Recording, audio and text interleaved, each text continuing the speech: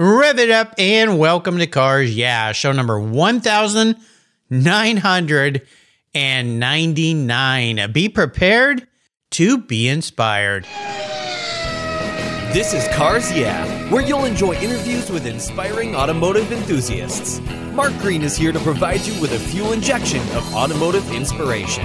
So get in, sit down, buckle up, and get ready for a wild ride here on Cars Yeah.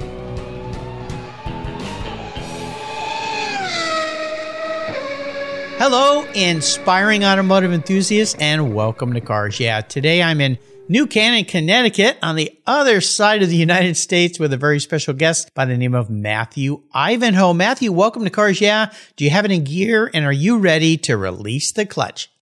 I certainly hope so. Otherwise, I might stall. Yeah, don't do that. That'd be a bad start. I don't think that's going to be a problem for a guy like you. You've been around so many cool cars. Before I give you a proper introduction and we talk about a very fun business that you've created in the market, which is kind of on fire right now, what's one little thing that maybe people don't know about you, Matthew? And there are quite a few things that people don't know about me, but I guess I'll just go with a couple of things. I'm a delinquent watch fanatic, and I love Japan. Really? Japan is a place that is near and dear to my heart. And prior to COVID, I was there very frequently, usually on average, probably once every 2 months. Wow. I still do a lot of business there. It's obviously been a little bit more challenging given the travel restrictions that are now in place. Right. But culturally, it's just such a fascinating, rich place that's really just inspiring and very, very exciting to me. So I would certainly take every single opportunity I could to go, and have bought a lot of cars out of there. I've done a lot of business there, and I jump at any opportunity I have to do so. Well, this is cool. Well, of course, watches and cars seem to go together. A lot of car enthusiasts love watches, and I think it has a lot to do with the mechanical nature. But I think you and I are going to get along because guess what? I was made in Japan. Oh, wow. So I've got a little bit of affinity to Japan. Now, the last time I was in Japan, sadly, was well, I hope so. Although some say, well, that was back when the stuff in Japan wasn't so good. But like, well, I'm doing the best I can. You know, last time I was in Japan was a long time ago. And while I was there, I got to visit the Matsuda collection. That was a pretty substantial collection. And I remember sitting in a green Ferrari GTO that I believe was raced by Moss. And I've seen that on the lawn at Pebble since then. Back then, of course, the Japanese culture and the Japanese love for cars and the economy was a bit flip-flopped. And then, of course, as you know, everything went the other way, and things in Japan fell apart a little bit from a financial standpoint related to the U.S. But the car culture there is still very deep and very rich, right? That is absolutely correct, and there's so many different micro segments of the car culture there that are just so deep, so rich, with people who are incredibly, incredibly passionate and dedicated to that one area, which to me is fundamentally Japanese. And I think that's probably one of the things that I enjoy and appreciate most about the culture overall is an unyielding dedication to the perfection of one thing. As someone who, if I were to do the same thing every day, I would lose my mind. The thing that I love about my job is that every day I'm up and I'm doing something different. And each car is different. Certainly nothing against the guys who do this, but I'm not the kind of guy who has dedicated my life to just selling and researching Porsche 911s or Corvettes or anything like that.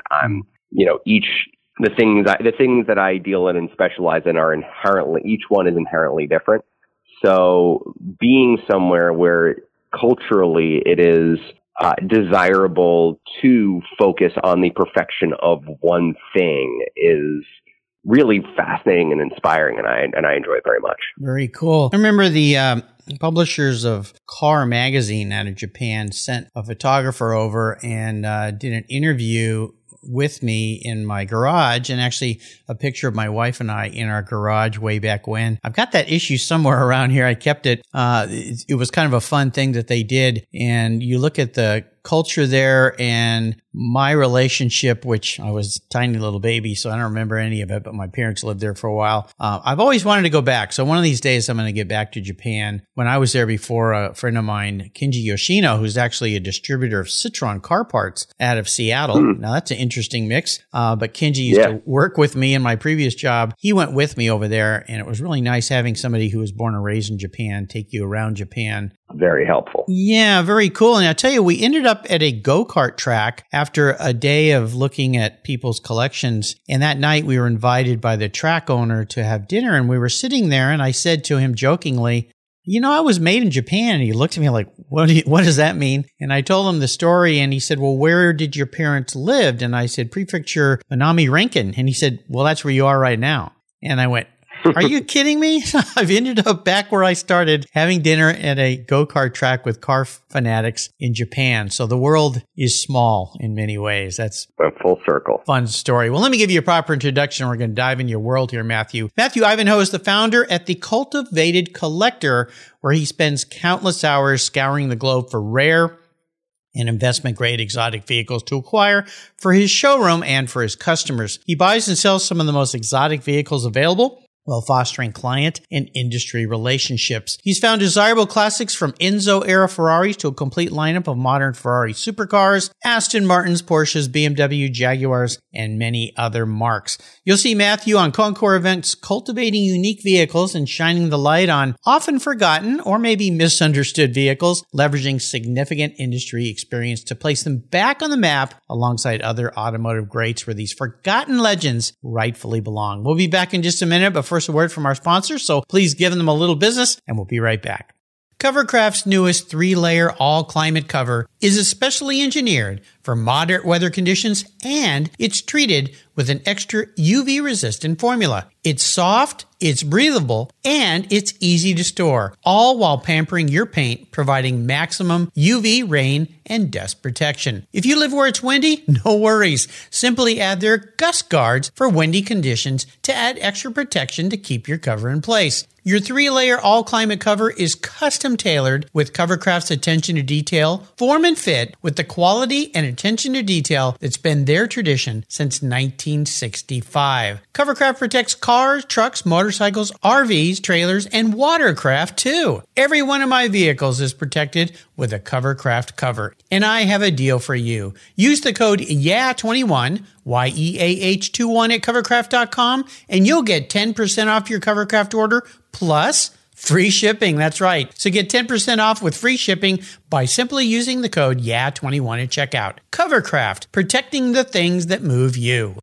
When it was time to renew my collector car policy, my carrier raised my rates by a lot.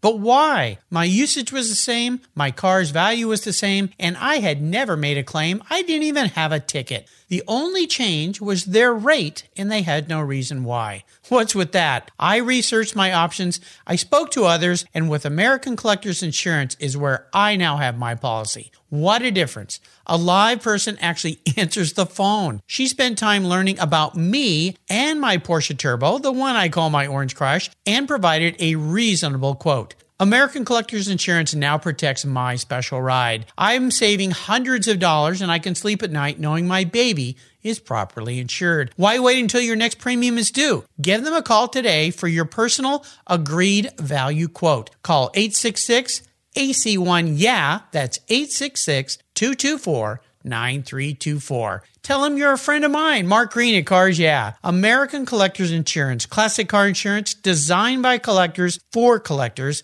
automotive enthusiasts just like you and me. That's American Collectors Insurance. All right, Matthew, so we're back. So I would love to learn the story of how you got into this career you have, and you created and founded The Cultivated Collector. So take us a walk back through time of how this all came to be. So this will start from the very, very beginning, where I was born a absolutely consumed, obsessed car fanatic. I was just inconsolably obsessed from day one. I ask either one of my parents, and they'll tell you that it was all I talked about. It was all I thought about. At the age of I spoke rather early, and at the ripe age of 2, I would run around saying, Ferrari Testarossa with gull-wing doors, which, and I would say it the way I say it now, which of course we both know is incorrect. The Testarossa obviously did not have gull-wing doors. I clearly confused it with the Lamborghini Countach. But in your mind, they did. Yeah, exactly. It was, but I think that I get some credit for 2-year-old me being able to say those things the way that I'm able to say them today. You think? Yeah. So I was just consumed with it, and a law partner of my dad's and a gentleman who's been a mentor for me got me a internship when I was 12 years old working for his car dealer who specialized in Enzo Ferraris.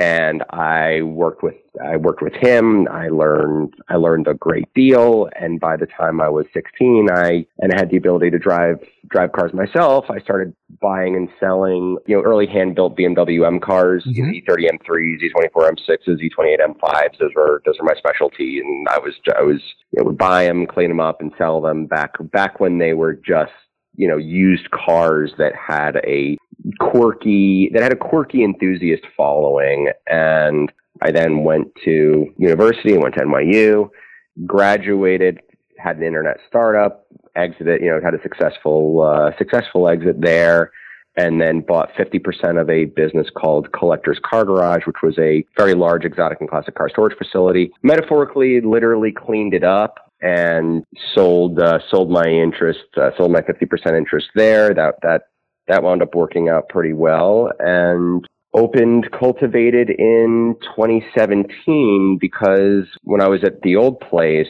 I had begun doing, buying and selling cars for clients because that was really what I knew, what I loved. And that was the part of the business that I wished to dedicate myself to. Nothing wrong with storing cars. It's a perfectly decent business, but chasing down weapons grade investment, weapons grade classic and exotic cars on a daily basis definitely gets me out of bed in the morning. And that's, that's what I wanted to do, and here I am. Well, and here you are. This is pretty cool. Looking at your website this morning, just to give you listeners a little flavor of some variety here at the Cultivated Collector website. There's a 93 XJ220 Jaguar, a 74 365 GTB4 Berlinetta Boxer Ferrari, a 2002 Z3M Roadster, one of my favorites, the Roadsters. So, you've got a variety of things from very exotic, very expensive to what I would call affordable, fun cars and up and rising collector cars. There's a couple other Ferraris, a 365 GTC, a 330 GTS. Oh, and a 944 Turbo, but it's a cup car.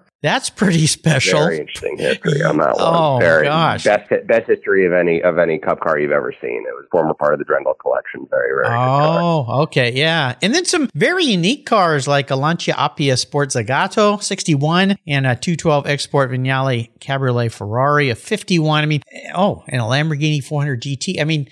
You're playing in some very rarefied air. Does that seem to be what you love the most, albeit at the same time, you do have what I would call affordable cars. So the normal guys like me that maybe can't step up into the very high-end luxury end of cars still have plenty of things to look at and see and buy from you to either start collections or just go out and drive and have fun in a unique car. Yeah, for me, first off, I want to say that cool is cool. I don't care if something is $20,000 or $20 million. If it's cool and interesting and has special design, heritage, engineering, I'm probably going to find something I like about it. And as long as the car is of cultivated caliber, investment grade caliber, namely, it's got to be something that's a really, really top flight example, then I'm certainly going to take an interest in it, and I'm going to try and take a swipe at it. And the other thing I'll say is that what you see online is the tip of the iceberg. There are many other things that I have, do, and deal in that are not on my website. So I always encourage people to have a regular dialogue with me. I really prefer working hand in hand with people to to cut to the core of what really, really excites them. A lot of times people think that they want something when what they really are after is something else. And I find it immensely gratifying to get there. And as a result, I put up certain things, and then other things I keep a little bit more in the back pocket. And, I have some pretty interesting stuff at any given time. I have right now I have a Porsche Carrera GT. I have a Ferrari F40, a Jaguar XJR15, on and on, some really, really special stuff that I kind of keep off on the side. And not to say that the things that are online are not special; they're all incredibly special. There has to be a little bit of magic sauce there for people to want to dig deeper on. That everyone likes something that they can't see. Well, this is something that I always suggest to people: if you love old cars, create relationships with people like Matthew and stay in touch with them, because things change over time, and we're going to talk about the market in a second here, but people's situations change, their loves, their passions change. They may be lusting after a certain vehicle, and then they go take it for a drive, and they say, well, I guess the fantasy was better than the reality. That isn't really what I want. But the fact that you create these relationships with people like you, Matthew, is how you can find unique cars, or you plant seeds in Matthew's mind and say, I'm thinking about this kind of car, let me know, or I'm thinking about selling one of my cars, but I'm not quite ready, but maybe you got the right buyer that comes along at the right time where everything lines up from a wish list or a fantasy list or a financial list. But let's talk a little bit about the market, because you are in the market very tight. I'm somewhat of a voyeur viewer, I guess you should say, of the market. I sit back and I look at what's been going on the last couple years, and we're in another one of those very steep curves where cars are selling for very strong numbers, and even cars that I look at and I go,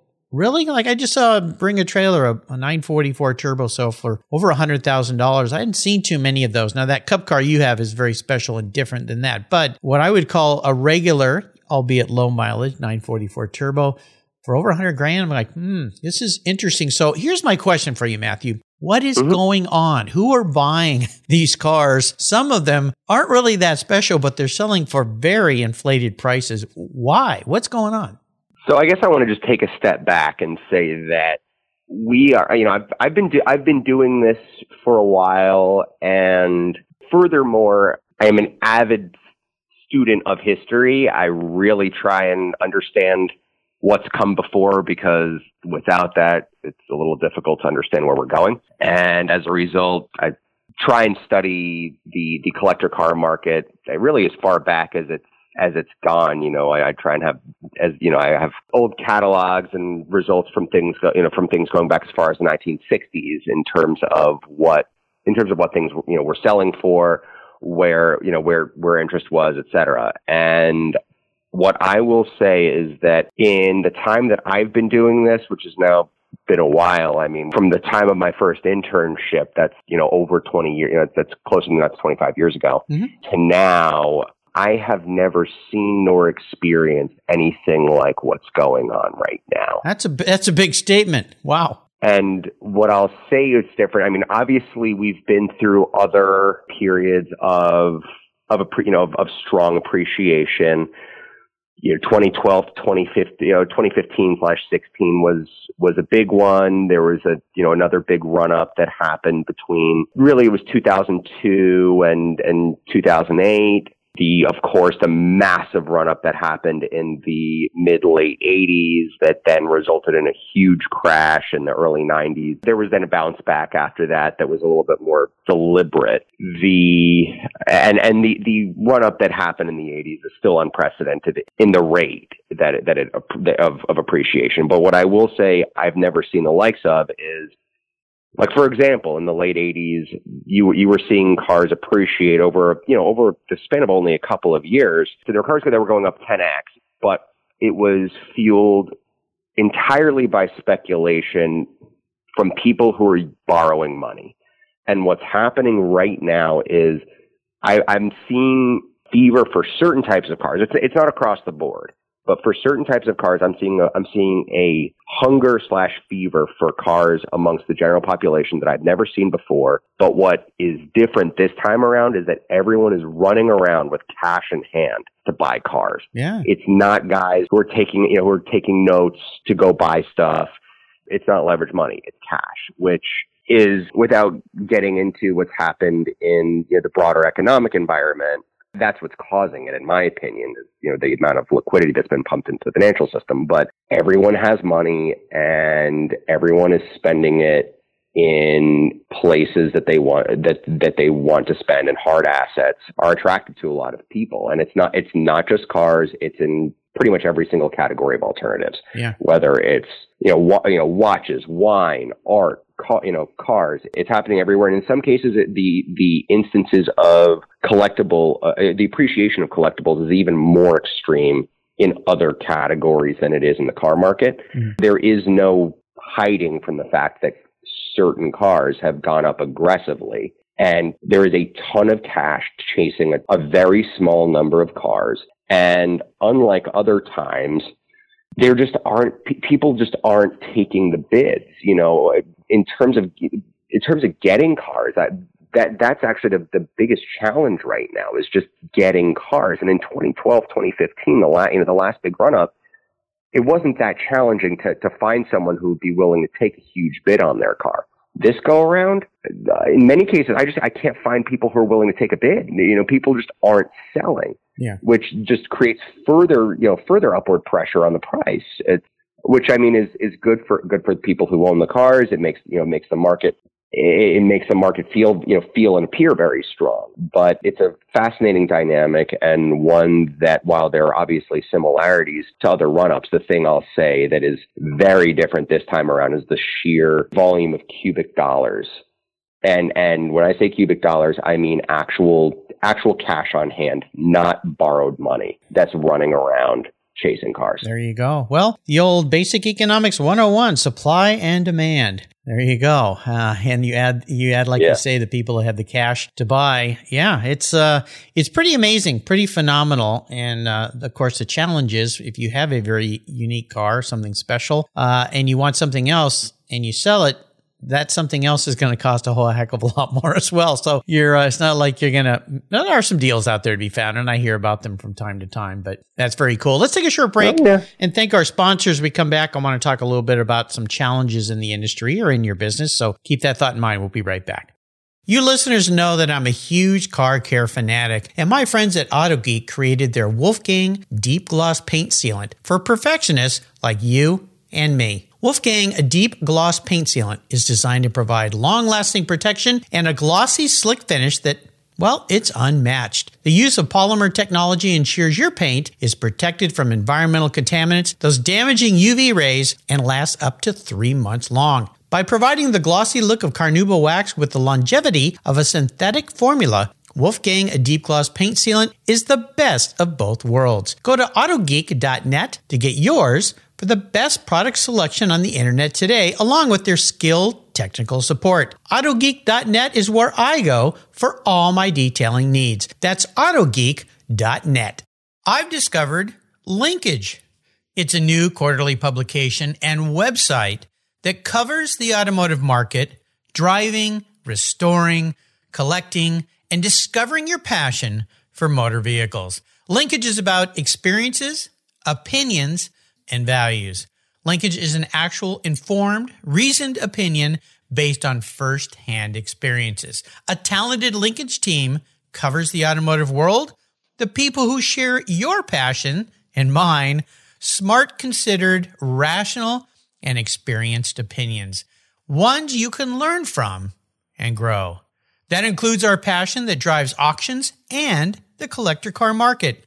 So come with me and join us on this journey. And be sure to use the code CARSYEAH when you subscribe, and they'll give you $10 off. Boom! Linkage, geared for the automotive life. Subscribe today at linkagemag.com.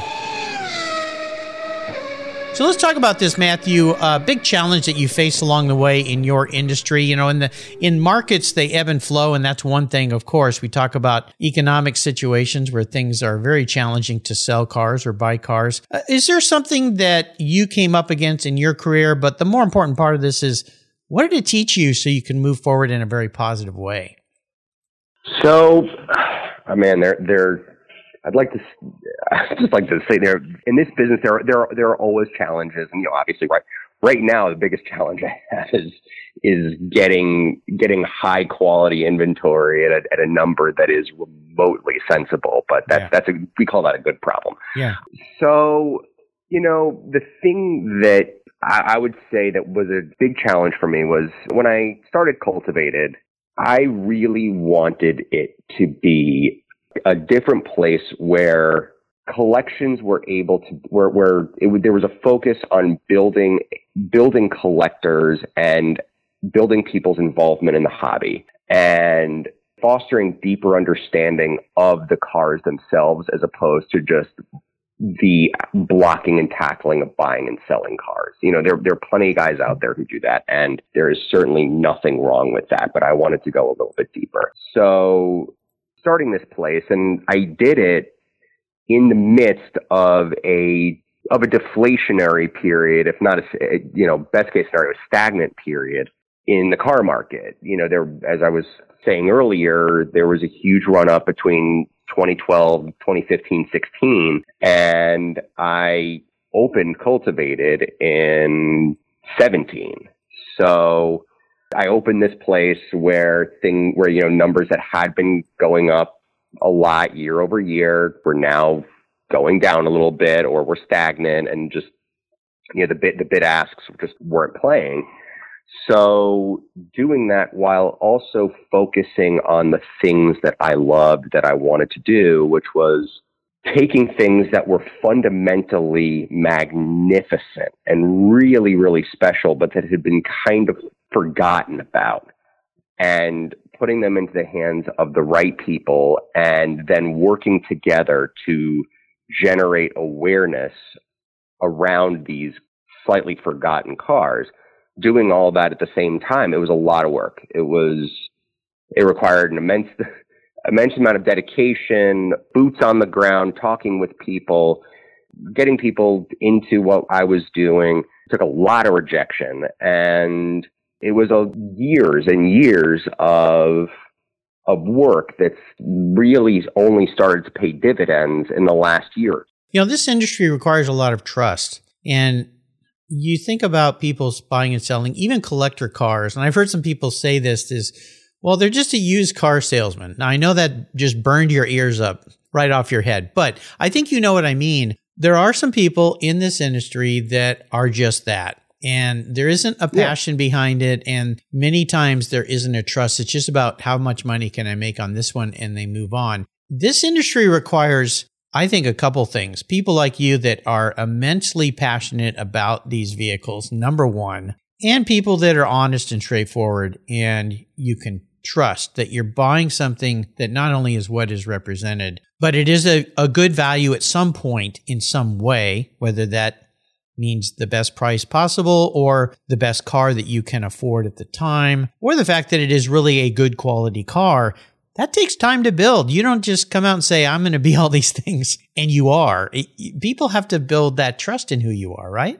Of course. And there's a really specific example of that I can give, where one of the cars that I champion and I would say I've become known for is the Jaguar XJR15, which is for those who don't know what that is, which you wouldn't be blamed for not knowing what it is, because it's a very, very rare car. Very unique, yeah. Very, very unique car. It is in essence a road-going version of the car that Jaguar won Le Mans with in 1988 and 1990, which was the Jaguar XJR9 and XJR12. And so it is a fully carbon fiber V12 powered hypercar that is insane to drive. And if you do drive it, it is one of the most raw, visceral, intense cars that you will come across. It's absolutely incredible. It was the world's first fully carbon fiber car. It was designed by Peter Stevens, who designed the McLaren F1, and to boot, brand new in 1991, it was $982,000 in 1991 dollars. Insane, it was man. Insanely expensive. Yeah,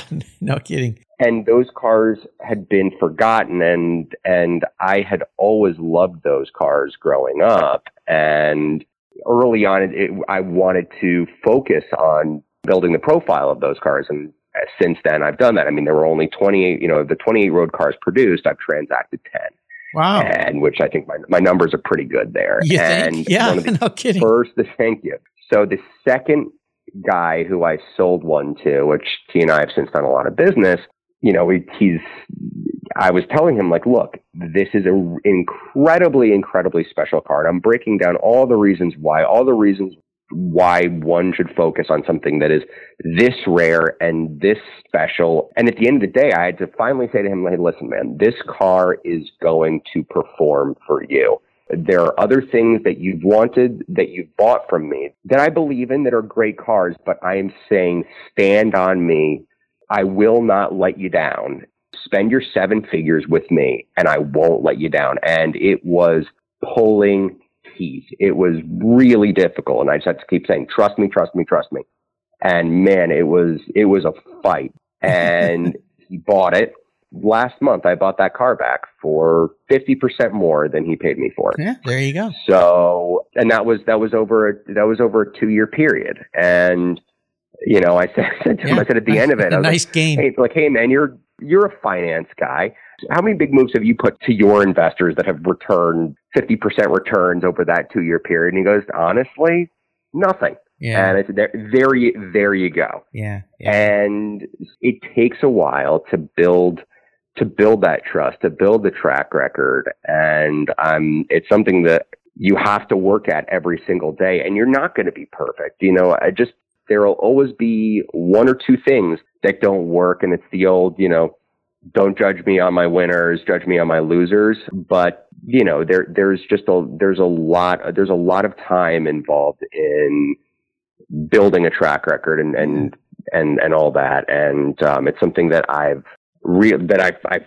I work hard for every day. It's really started to pay dividends over the last couple of years, where some of the things that I've championed are getting their due finally. And it's really, really rewarding to see that. Pretty special car, 6-liter V12. I mean, it was a light car, around 2,300 pounds, just wonderful, wonderful model. I'm going to be your car psychologist today. Okay. This is kind of a unique question, but I'm going to crawl into your head a little bit, but I want you to really dig deep and think about the man in the mirror, not what you want to be, not what you love. It's more about who you are if you are manifest as a vehicle. And the more important part of this question is why? That is a fantastic question. A deep thoughts. Yeah. So, I'm actually going to go with a car that I own. It is a car that would be amongst the last I'd sell, because if I did, my wife it would be sending a very strong message to my wife, which is my 1960 Aston Martin DB4. Oh, and nice. The reason why is it's an interesting, fun, and charismatic. It's got performance, but it's not the most nimble or agile thing that's on the road, but it's pretty fun. But it's a little different. It's a little offbeat, but without being completely off the reservation. And it's classic.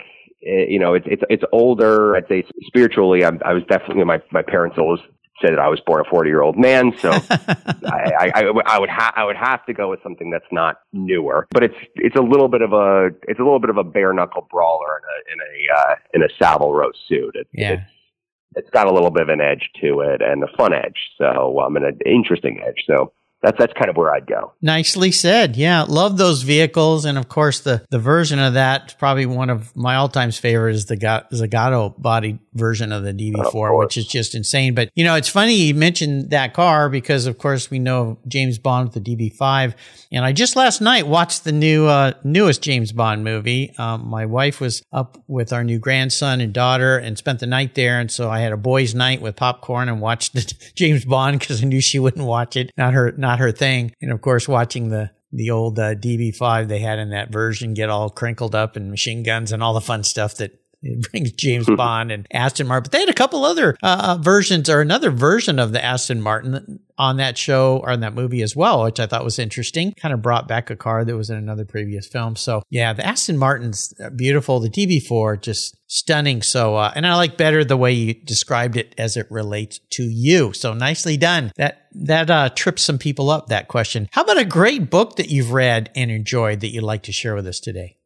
Oh man, you got me on this one. So it's funny. I look back and see the amount of screen time I have. I know, it's killing reading Apple News. It's killing our like book, that. Our book knowledge and reading. It really is. It is, and I mean, I have a pretty sizable library of car books that allow me, that allow me to research the things that I'm buying, and without that information, and a lot of that information still is in the books. It's not on the internet, so it is important to have those books. So, but I mean, those aren't the kind of things that I'll just sit there and go for a fun read with. I guess the thing I could plug, which was fun, was my buddy Matt's book, Man in His Car, Matt Ronek's book. It was just a fun, interesting thing. Just a different look at the way that people who, and some of them not necessarily even car people, but or the way that we would consider people who we would consider car people, but the way that they interface and love their individual cars. So I very much enjoyed that. What's the title of the book? You said it's at A Man in His Car. A Man in His. Okay, got it. Okay, A Man in His Car. I haven't read that book by Matt Ronek. Okay, I'll be sure to send you a copy. Wow. I have a couple. There you go. That'd be very kind of you. Well, I'm going to allow you to go on the ultimate drive. So I am like your dream come true. Money's no object here at Cars Yeah. I've got a huge checkbook, and I'm going to buy you any car in the world. I'm going to let you drive it anywhere in the world, and you can be with anyone, living or deceased, which opens up the avenue of interesting passengers. Or maybe you want to be the passenger and this other individual's driving. It doesn't really matter. What does that ultimate drive look like for a guy like you, Matthew, who's probably driven a lot of very cool cars? Yeah, I'm really fortunate to have driven in some pretty spectacular places. I would say that, well, first off, I'm going to disclaim that wherever in this hypothetical that can we go with the road being shut down? Do whatever you want. Yeah. Again, right, the checkbook is massive here. So whatever you'd like to do. The times that I've done the Stelvio Pass have always been simultaneously beautiful, but incredibly frustrating because you inevitably get stuck behind a motorhome or a trailer, some idiot caravan. Yeah, exactly. Someone in a caravan or some Opel or some Fiat or something that's just chugging along at 10 miles an hour with a huge line behind them. So I would love to be able to do that unfettered in some, I don't know, like a Ferrari, like some crazy 70s or maybe a 70s or 80s car, like a Ferrari 512S or something psychopathic, but with headsets on and with Mark. And I'd like to chat with Mark Donohue. Oh, In terms of racers, he's sort of, I identify between him. It's really between him and Phil Hill. That those two in terms of race car drivers are guys I really identify with and would really enjoy spending time with. I mean, Phil Hill was a real Renaissance man, a truly kind and passionate and cerebral person. So I would really enjoy being able to get into his head, and that would be fantastic. And Mark Donohue being the real engineering brain would be a lot of fun as well. So I would enjoy both of those. Sounds like fun. Gosh, it's been decades. I think it was the mid-90s last time I was on that roadway. And luckily it was a wintertime. There weren't many people. So got to have a little spirited fun there in a Porsche 911, which was really cool. But to be with Mark Donohue or Phil Hill would be very, very cool. Well, you've taken us on a really fun ride today. That last one was probably the best part. But you are having fun in what you're doing. And it's so great to learn more about about your business. Before I let you go, could you share a inspirational thought, mantra, success quote with us, perhaps? I'm going to give you two. Okay. So a dear friend and a very good client told me early on, conduct with wit. I really enjoyed that one. And then I am going to say what I frequently say to clients, friends, collectors, etc., which is cry once. Get the best possible thing you can afford and cry about it one time. Because if you do buy the best thing, usually when you spend up and you spend beyond what you were hoping to spend, you'll be upset that you did that. But in the end, it'll be the best money that you did spend. Getting the best car always pays off in the end. Yeah. So, as I like to say, cry once. It sounds like something that Bruce Meyer would say. I think I've heard him say that in a different way in the past. Yeah, but it's always the best thing that you can do is buy the best you can possibly afford. And even if you've got to tip up a little of that, you'll be sad once, but you won't be sad in the long run. That's for sure. Listeners, you can learn more about Matthew at his website, thecultivatedcollector.com. I encourage you to follow him on Facebook and Instagram. I'll put links to those sites on his show notes page. And a thank you shout out to your cohort there, Graham Ware, who has brought us together today. Really, Graham did a great job of connecting us and making this whole show happen. So Graham, thank you very much. Matthew, thanks for being so generous today with your time and expertise. You and I could talk cars forever until you and I talk again, my friend. I'll see you down the road. Thank you very much, Mark. Appreciate it. Looking forward to talking again soon. Absolutely. 20, 50, or 100 years from now, will there be a workforce to care for the collector vehicles we love? With auto shop programs disappearing across the country, it's a question we enthusiasts have to ask. That's why I support the RPM Foundation, which exists to ensure that the critical skills necessary to preserve and restore these vehicles aren't lost to time. One of the many ways RPM, which is short for Restoration, Preservation, and Mentorship, is accomplishing this goal is through workforce development initiatives. The RPM Apprenticeship Program enables the next generation of artisans to earn a living while they learn the craft of restoring and preserving these vehicles directly from industry professionals. The Endangered Skills Program documents the process of masters training future craftspeople on a variety of critical skills in danger of being lost forever. For more information on how the RPM Foundation is driving the future of the collector vehicle skills trade, visit RPM Foundation today. They're one of the charities of choice here on Cars Yeah! Thank you so much for joining us on today's ride here at Cars Yeah! Drive on over to carsyeah.com to find show notes and inspiring automotive fun. Download your free copy of Filler Up, a fun book filled with gorgeous photographs of fuel filler fun, including quotes from more inspiring automotive enthusiasts. Download your copy today, and we'll see you next time on Cars Yeah!